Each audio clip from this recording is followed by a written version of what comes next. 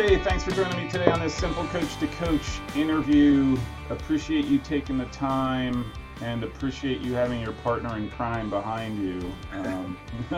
So thanks for joining today. I appreciate the opportunity and what you're doing. This is great visibility for, I think, D3 soccer. Thank you. Thank you. You really do appreciate the kind words. Hey, I'm actually really intrigued with you because Simple Player number 2 is actually really looking at STEM engineering schools and is sort of trying to make some decisions. So I'm going to pick your brain a little bit on that part. Why don't we just start? I'd like to start out with just sort of getting your background. I mean, I know you've been there. I mean, you're a legend at the institution, I would presume at this point. You've been there since 1996. I mean, I think you played there. But maybe you could just sort of go into sort of your soccer journey, how you ended up getting to RIT. Excuse me. Yeah. Thanks. So, yeah, I became a soccer rat pretty early in life. Next door neighbor was this German who got me into it. Played for another guy, Turkish guy, as a young child who played at Michigan State back when they were a legit program. Had some good people around me in high school who, honestly, I was kind of a casual player. I enjoyed the game, but I didn't take it too serious till I got to RIT and played for Coach Doug May. And I can remember my first preseason, I called home and told my father, I was like, Dad, I don't know how to play. I don't know what to do. I mean, because it was so intentional. Everything you did had a purpose, and it was a collective thing. And, man, I drank the Kool-Aid that preseason and, still taste it, to this day. A way to play, a way to train, about the collective always. Fun way to play. Can be, you're ultra competitive. So I had a great experience in college. I started as a volunteer assistant, finishing up during my 5th year at RIT as a co-op, because of the co-ops we have. Left town for a couple of years to, join the professional ranks, and had worked in a field that I kind of was going to be the way I made my living, and I was doing pretty well, but I missed it. So I moved back to Rochester and started had an opportunity to coach part-time as an assistant for 4 years for Mike Pilger at U of R. And then Coach May left, unfortunately, RIT, and I had secured another research position at RIT on the professional side. And when Coach May left, they made the position part-time. So I was fortunate to be able to take the position in a part-time role, which I held for 18 years. I was doing dual duty. And then I think it was around 2013 I was able to step aside from the other gig and go full-time as a coach. So, been a Tiger all my life and love the environment we have. Love I think RIT's we've been on a continual rise since I got there in '83. And we are on a continual positive slope. Enrollment's still growing for us. Our academic standard continues to grow and grow, and we consider ourselves a national university. So, real happy to be where I'm at today, and still got that taste of the Kool-Aid in my mouth. That's what I'm doing this for. Like, you can't. I tell my sons, like, you can hate the game, you can love the game, you can be indifferent about the game, but you never escape the game, right? Like, there's something, if you get bit at some point in life, like, this is what I love, you're just never going to leave, and at some point you always come back to it, and that's what I'm doing. So yeah. I'm curious, and I ask a lot of coaches this, especially that have a tenure in the game, a long tenure in the game. Do you think players have gotten better since you first started, or even when you were playing? Are they more intelligent? Do they understand tactics more? Are they more technical? Good question. It's funny because a lot of people, alumni or other, it comes up. Mm-hmm. Honestly, I don't spend a lot of time thinking about it. I try to focus on the now. But, in reflection, I'd say different. Mm-hmm. Different. I the game's evolved. We have more information and tools available to us. I hope I've evolved as a soccer person, someone who watches the game all the time and has been coaching for a bit. And I think the players have access now, certainly in the United States, to seeing more of the game at a higher level than we ever did. I remember, Saturday mornings going over to Mr. Jacobs' house, the German guy, and I think it was taped, but the English League was on PBS on Saturday mornings. And then we got Serie A games as I was a teenager on RAI was this, when cable was first starting. Yeah. The games. My gosh, RAI, yeah. That's where you got to see the one game or you got snuck in there. Yeah. That's right, yeah. In Italian, but whatever. Yeah. So, I think the guys have access, the players, men and women, have access to more opportunities to watch, and I think you can learn a lot from that. Certainly the internet and the availability of lots of quote unquote information around tactics and everything else about the game is ubiquitous. But in the end, there's, I think, certain core things that we got to focus on and have opportunity, especially in Division III, where it isn't a profession, where we have to be mindful of life balance. I think part of our task as coaches is to spend time focusing on the important stuff. Yeah. Your countless coaches have said they're teachers, they're coaches, but they're also end up being teachers and, in leadership development, and a bunch of, especially through COVID, ended up being counselors, like therapists for guys, so you wear many hats, that's for sure. You mentioned this a little bit and why you were so tuned into RIT. How important is team culture to you and your program, and is it something that is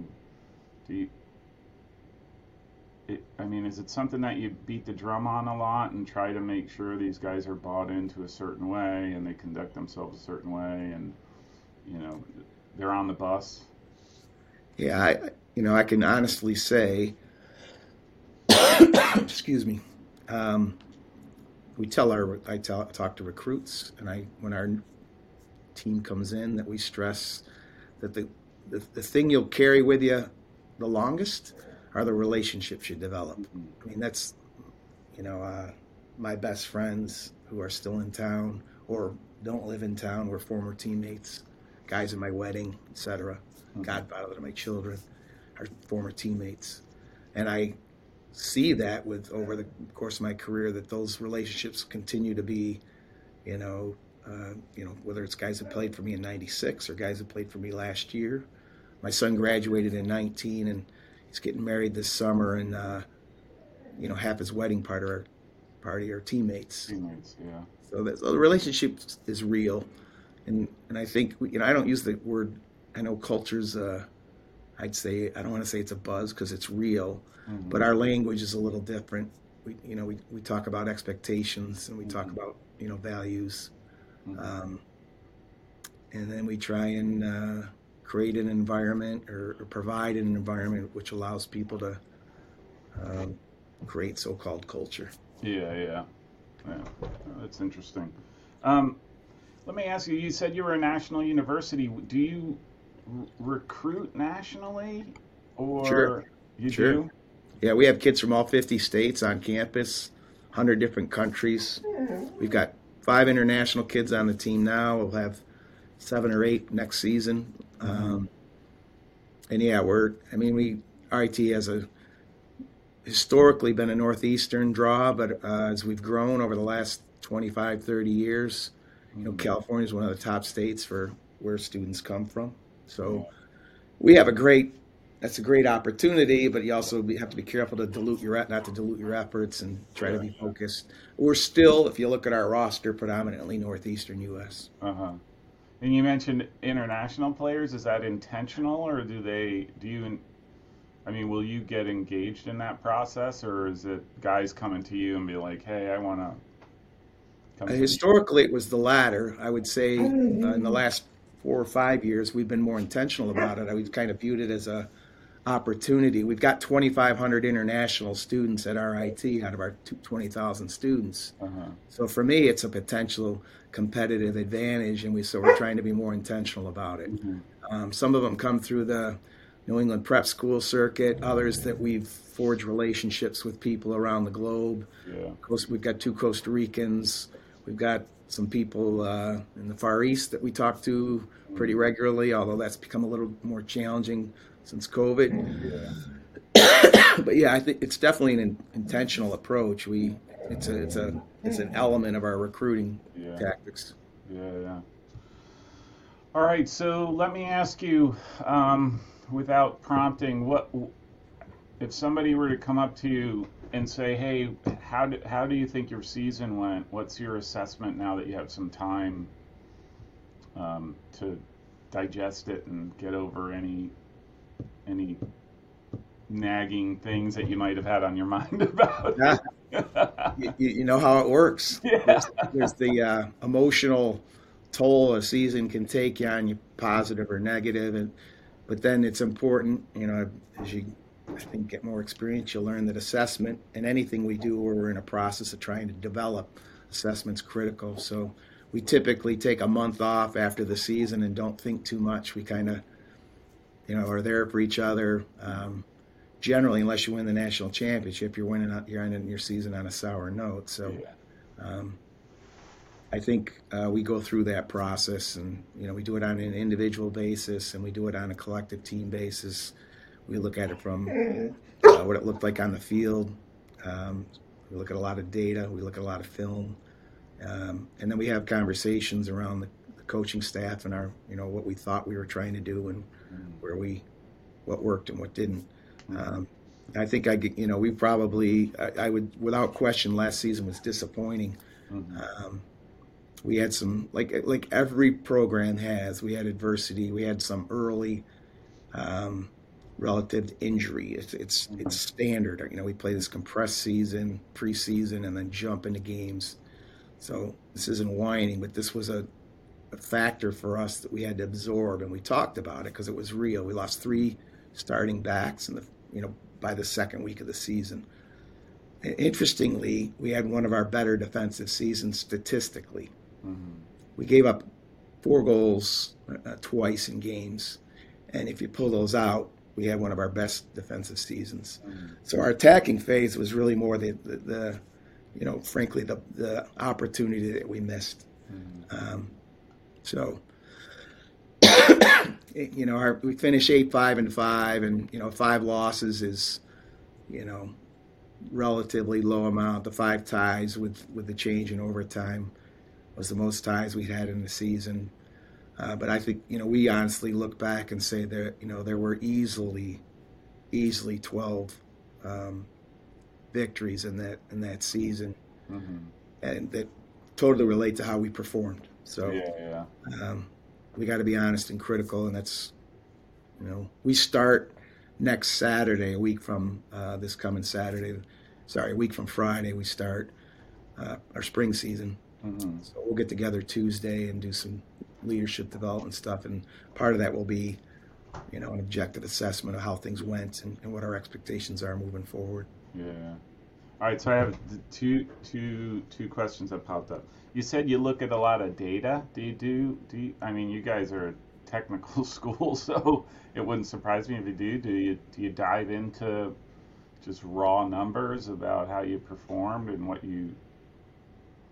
Sure.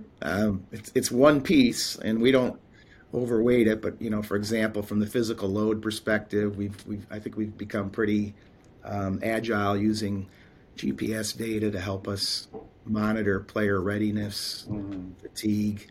That takes effort and time, looking at numbers after every training session, frankly, and after every game.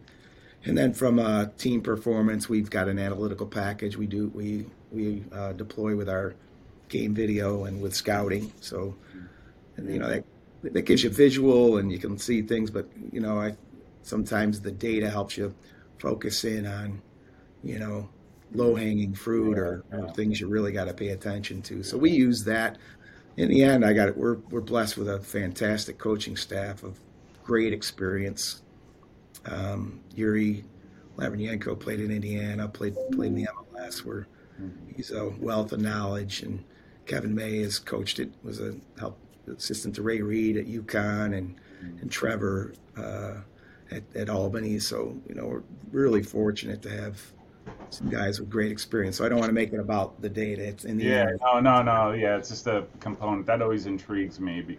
Again, knowing how the seasons are, and there's only so much time that you can involve yourself into anything. So I'm always curious about sort of the use of data and how deep you can go, right? I know Coach Pflugrad at Roanoke. I've talked to him quite a bit about his use of data, and it's usually a postseason thing, right? Like they spend time aggregating data, and they look at it, like I said, a component. But it does, yeah. Coaching staff is everything. Ultimately, that's what ends up happening. Yeah, I, our primary constraint with wanting to do what we do is time. Time, yeah, Our assistants are all part time. They work during the season pretty much yeah, on a very part time basis. So, yeah, that's, and we can complain about them. We're hopeful to be able yeah, to get a full time assistant, but the reality is you have to work with what you have, and yeah, yeah. time is Time, definitely a constraint. um, but, so I looked at when I was looking at your schedule. I might be jumping ahead a little bit, but I just look at like the cadence of your games, right? Like, win, loss, tie, win, loss, tie. And it looks like you couldn't get like that momentum, that early momentum that some teams, right? Like if you go 5-0 to start a season, man, like things just sort of naturally happen and you're feeling really good, and you have a better chance of getting to your sixth win, and it just looks like you kind of, hey, we got to win. Oh, and then you would tie early on, or then you have a loss. I mean, would that be is that a fair way to look at that? I mean, is that something you felt? 100% fair Yeah. observation. It's accurate. Hmm. It's kind of what happened. Yeah. We kind of went in. We had a preseason trip to Costa Rica, so we came in August 1st, Yeah. trained for a week, Costa Rica, training, playing down there. So we thought the stage was set. We'd had a real good season the year before, but then some injuries. Honestly, we got caught up. I don't know if you ever read Pat Riley's book, but to some degree we had the disease of me early in the season, and Oh, yeah. it was, at the time we knew it was an issue. Yeah. And interestingly, in the postseason one-on-ones, came up as the number one issue for us. It Yeah. took too long to come together. Yeah, yeah, yeah. Wow, that's interesting, especially after the trip, and you think you have all this stuff going around where you're like, hey, we're really coming together, and then it doesn't happen, right? Like, that's, Yeah, it really made me pause and give attention. So there's a bell curve of where yeah, everybody's at, and you, you got to give attention to the everything. You really everything. do. Yeah, And frankly, the ends can be tipping points. So yeah, and they were for us last year. yeah, yeah, yeah. Was there anything that surprised you, or is a highlight from the team? Like, is there something that you walked away and were like, ah, man, that was just awesome? Oh, sure. I think when you realize you're struggling, Yeah. there's two ways it can go, Oh, and, yeah. our guys showed great resilience because they Yeah, knew we were struggling. yeah, And frankly, some of the systemic challenges we faced never really resolved. They're resolved now, but um, so hanging with it. And mhm, then we knew in October, okay, we can play, and clearly we're not prime, we're not yeah, optimum, but we can play, and we can play with anybody. And we felt when we going into the Liberty League tournament, um, we were competitive, and we were in the game, and frankly, we had opportunities to win that semifinal match against yeah. St. St. Lawrence. Lawrence. Frankly, it was there for us. We didn't, again, the attacking phase let us down a bit, Yeah, yeah, yeah. and they were a real good side. I mean, Oh Tosh, gosh, what a year he had in their great. program, and Yeah, you know they were consistently the top team all year, and so But when it was going well, we felt we could be there. Yeah, yeah. He um he does something special up there. Like he's got a great program. He's a great guy, like one of the nicest Great guys guy. I've ever met. See him at a tournament, it's like, hey, Simple Coach, what's going on? Yeah, he drags Kevin and I in the office right after the game, and Yeah, and he wasn't being contrite. This is yeah, how he is. Really nice guy. yeah, After a really competitive match too. yeah, yeah, yeah. And like you said, they are very good. I mean, one of my favorite players, I thought he could be player of the year, was Marvin Sabanda, right there midfield. Like that guy is special. You watch him and you just see like, yeah, you're just on a different level of quality than everyone else. And Agree 100%. yeah, He was a great kid too. oh yeah, He was, that's what he I've was heard. picking guys up off the field after our guys are shattered, and he's one of the guys going up and picking them up. Yeah, yeah, that's what I've heard too. Like he's just an all-around gentleman on the field too, or in the game.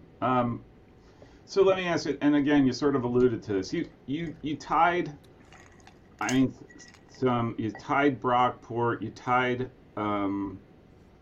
Marietta, you tied University of Rochester, um, RPI, and then Union. So you had 5 ties. Hmm. Would you? And I'm thinking in the context of not having overtimes anymore. Are you for or against not having overtime? Would you have preferred to see about getting like playing it to the bitter end against those guys? Honestly, no. Certainly we want to get a result always, Mm, but because of the compression in college soccer, mm. I'm not a. I think, there's years where, so say with those 5 games we go into overtime and we play the full. It's a whole other game.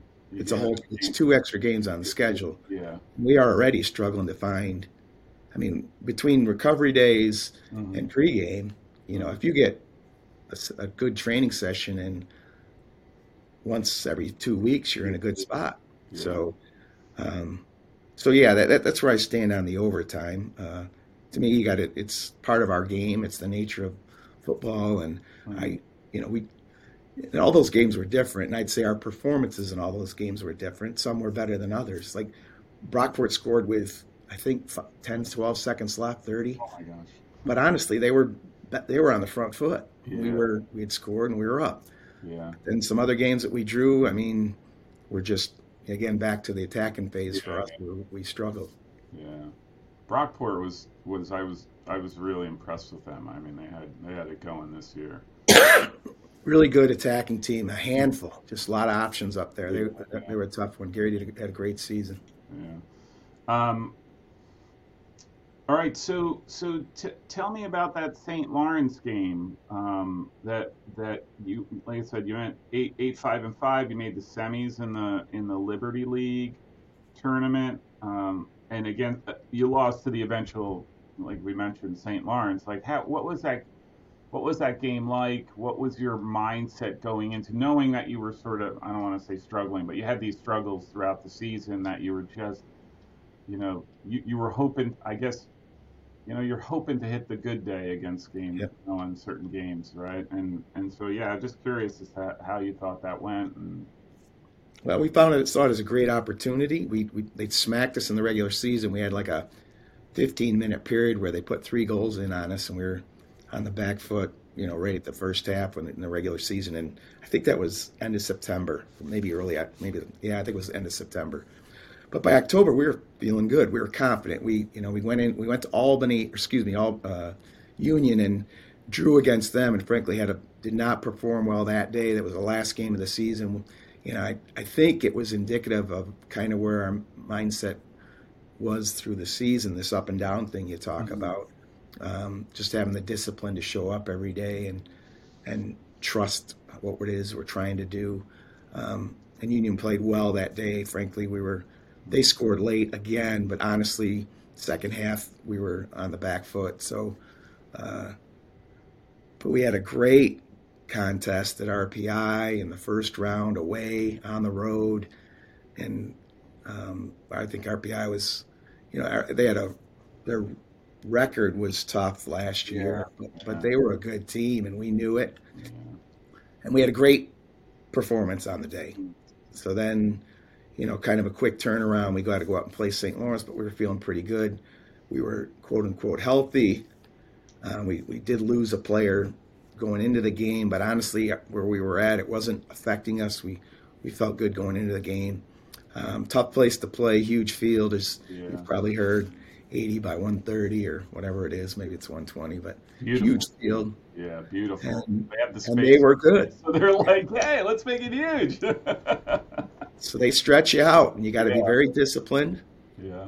And you got to take your chances when they're there. I mean, you could get chances against them, but we didn't take those chances that were given that we earned. And, they had a in the end, I think it was a fair result on the day, but we also thought we were right there with them. Yeah.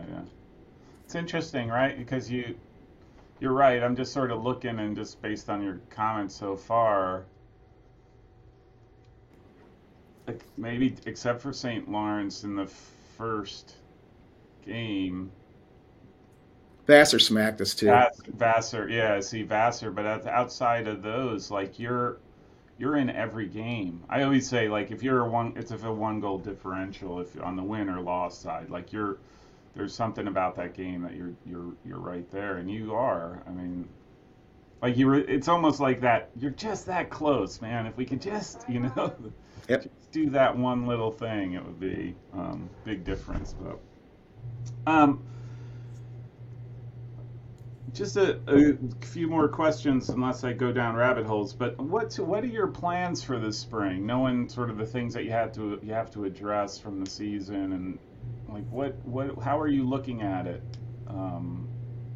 Excited, always. I can't wait. We kind of sit around in this period, January to March, where you see the guys in the weight room, and you can watch them. They're playing futsal 3-4 times a week, and there's communication that goes on, but there's no real formal team training. So can't wait.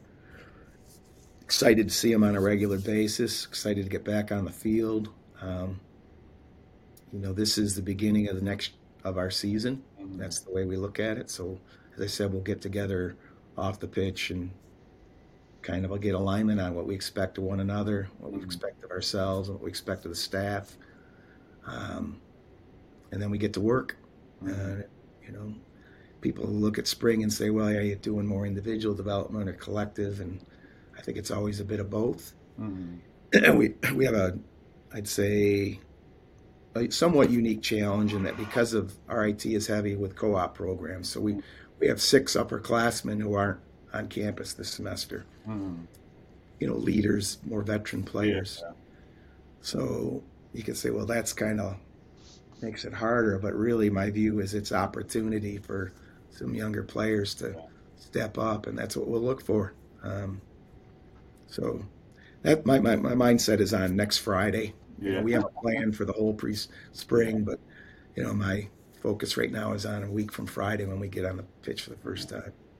I just thought of another question.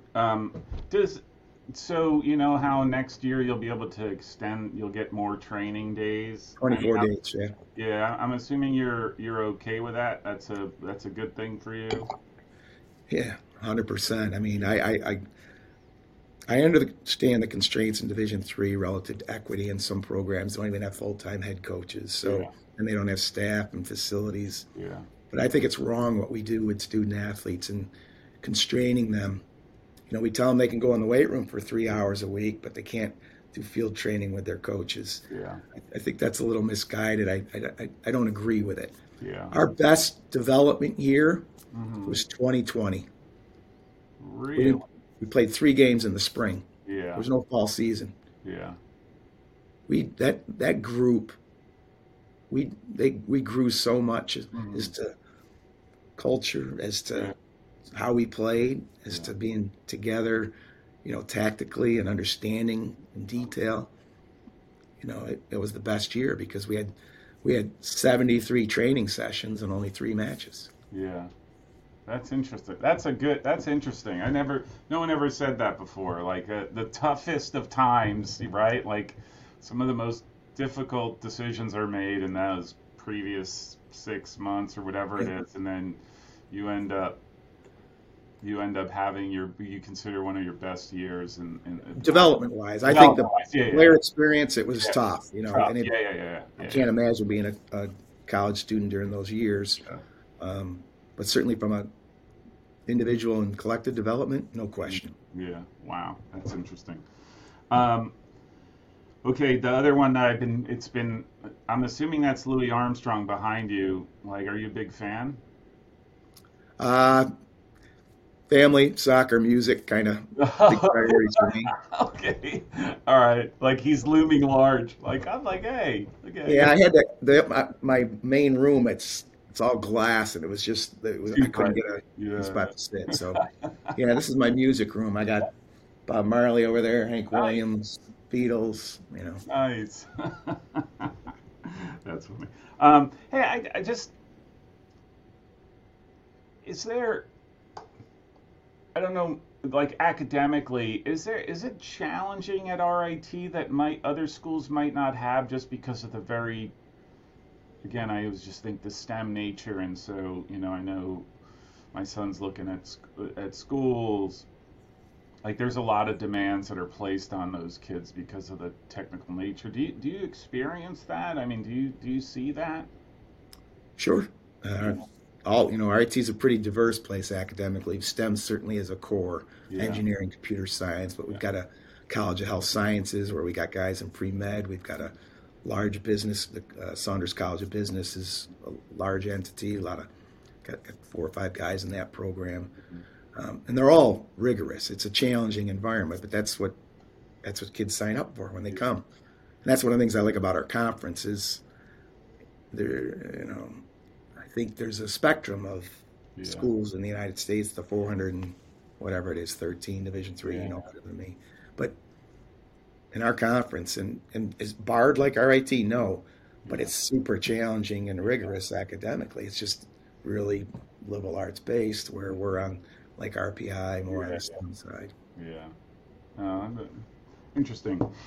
And Um, time is what we tell the kids. If you're going to be successful, you're going to give some things up yeah, outside of yeah, on the social side if you want to be a student athlete. yeah, yeah. That's very true. I don't think definitely in my experience that wasn't drummed in, right? It was just like you played and then you were a student. It wasn't as vigorous as it is now, but it's very true. Like there are sacrifices. If you're going to do this well and you're going to succeed and both academically and on the soccer field, there's sacrifices that you have to make. I mean, without a doubt, without a doubt. And I always say, again, this might be age, but they're they're good sacrifices, right? Like, like are you partying as much as other guys? Maybe not, right? Probably not. You hope not.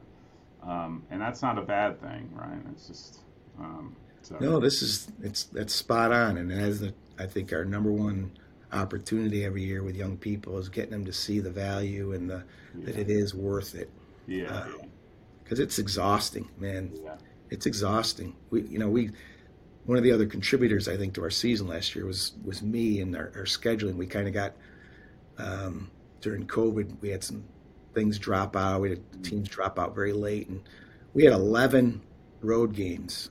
mm. We had 8 overnight trips. A Oh my typical God, year is 2 for us, dude, yeah, yeah, and it wow, was exhausting. yeah, And I acknowledged that going in, yeah, but it was tough to manage. It really was. yeah, yeah.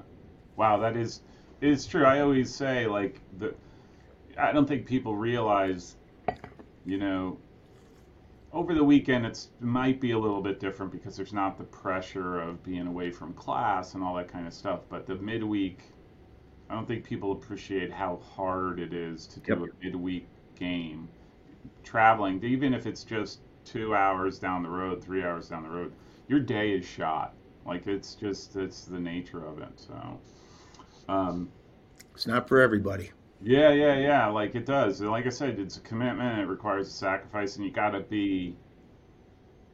you want to be eyes wide open, which is what I think. I mean, this totally side tangent thought, right? Which is what I think a lot of kids that are going into, transferring from different schools, like I don't, it's not a bad thing. I'm not ripping them for it, but I don't necessarily think they were eyes wide open when they went through their process to select that original school, right? And then suddenly they get there and it's not what they thought. Well, if you paid attention, you probably might have noticed some things that, Yeah.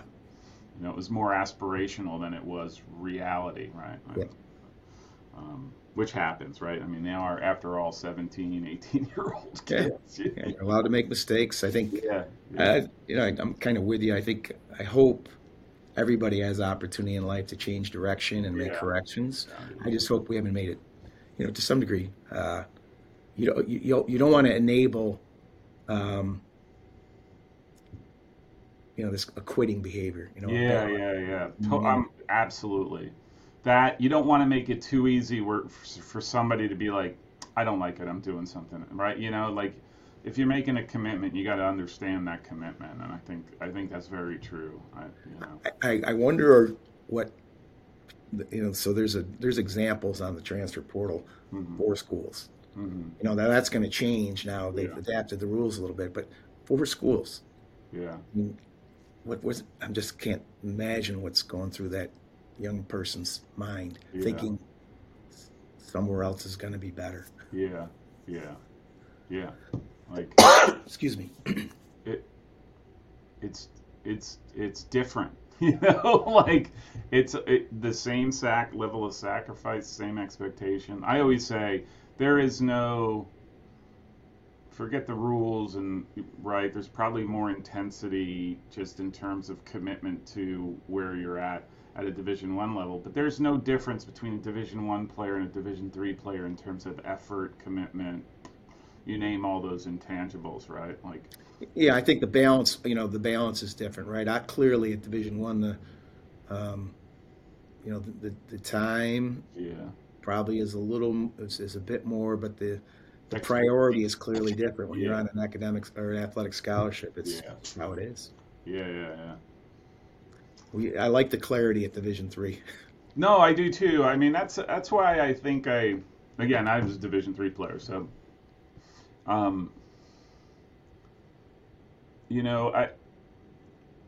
I do think there's an understanding, not for everybody, and I do think that there's an understanding that you have 4 years to do this, and then you're off, and you have to make way in life, and you're hoping in college is going to help you get you there. You're not going to get a contract with Barcelona or Man United, Man City coming out of the Division 3 school, right? And so you want to be best prepared for that life ahead of you, and I think Division 3 recognizes that. I think so too. Like I said, I know I'm in the right spot for me, and I'm totally at ease with with the priorities that we should be reinforcing with our student athletes. Yeah. Hey, what does your recruiting class look like for the fall? Are you done with it? Do you have your guys? So I'd say we're about probably half completely done. We've identified the players we hope. We had about half.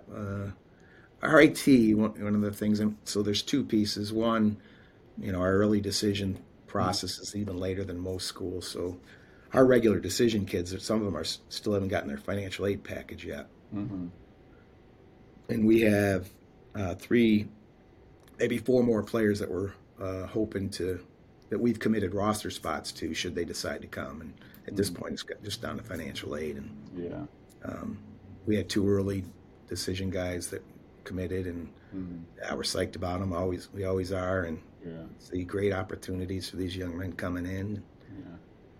We got a couple international kids that are part of this regular decision pool that we really like and are hopeful for. But the next couple of weeks, I think it shakes out. Yeah.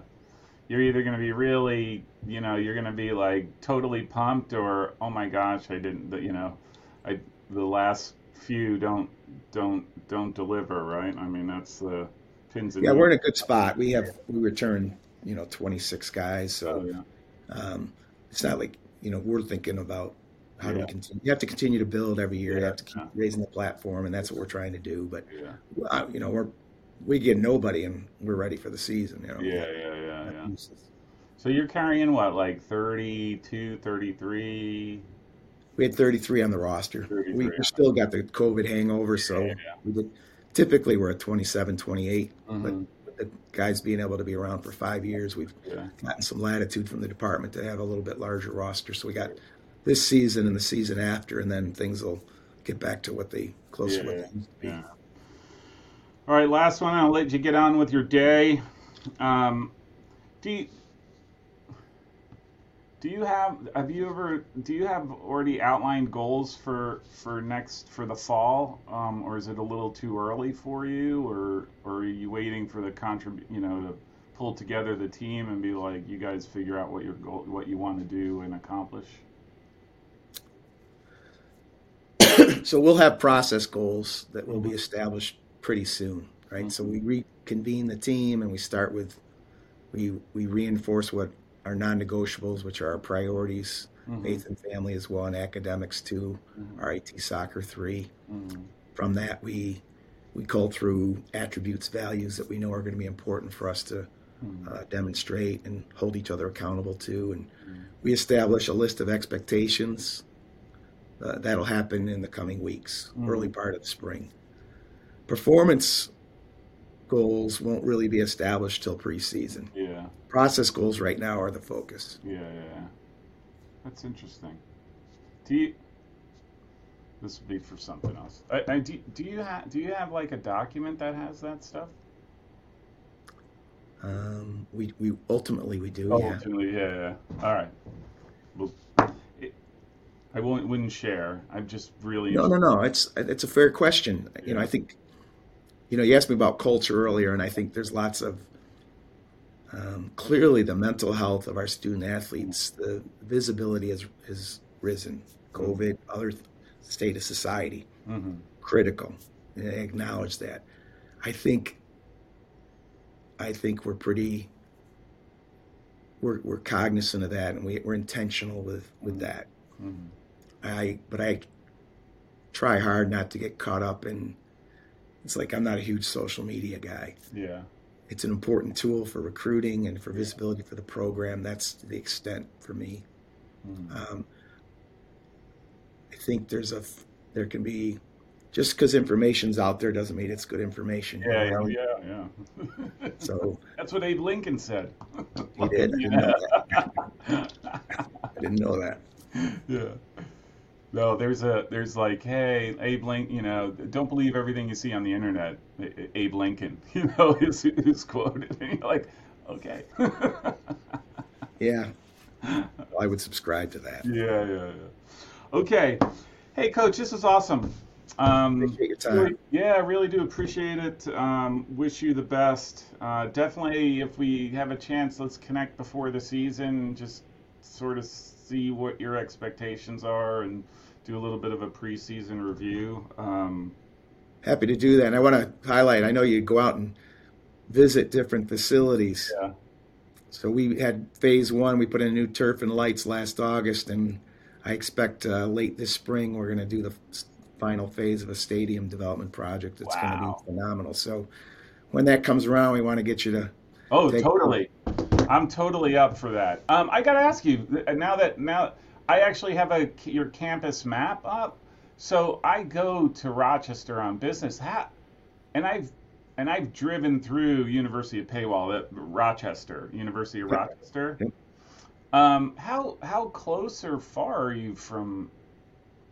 We're 5 minutes from the airport. U of R is 5 minutes up the river. Ah, okay. So we're just a bit south of the airport, and we're due south of U of R. Oh, totally. I actually have to Open invitation, man. Love to show you around. Yeah, I mean, I did watch a couple of games of yours in the fall, and so your turf.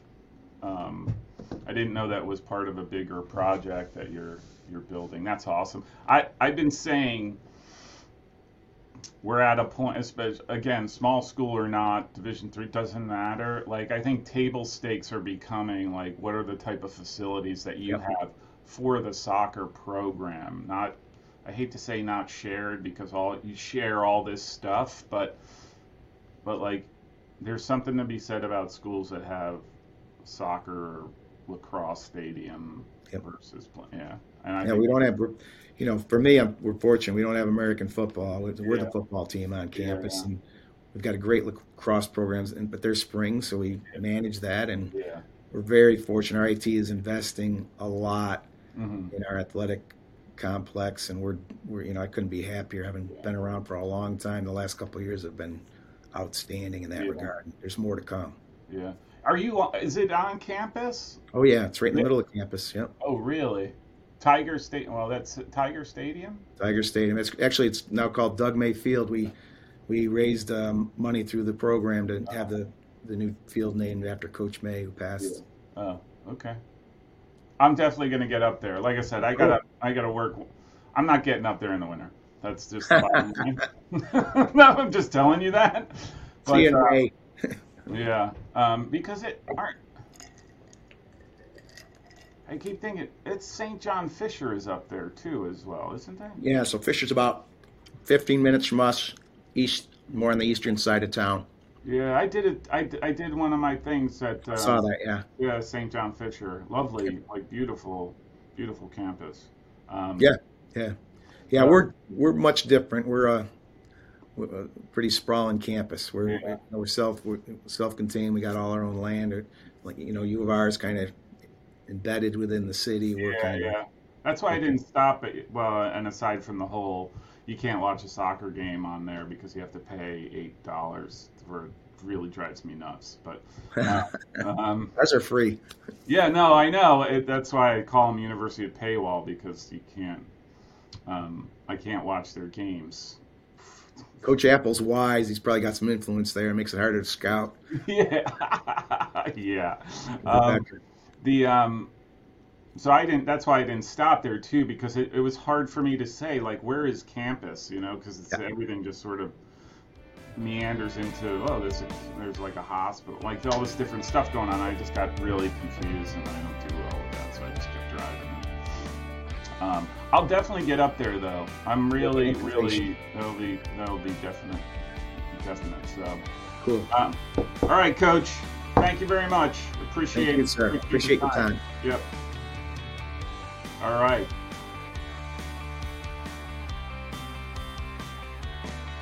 If you like this show, make sure you subscribe so you don't miss future episodes. You can also find me on anti-social media on Facebook, Twitter, and Instagram.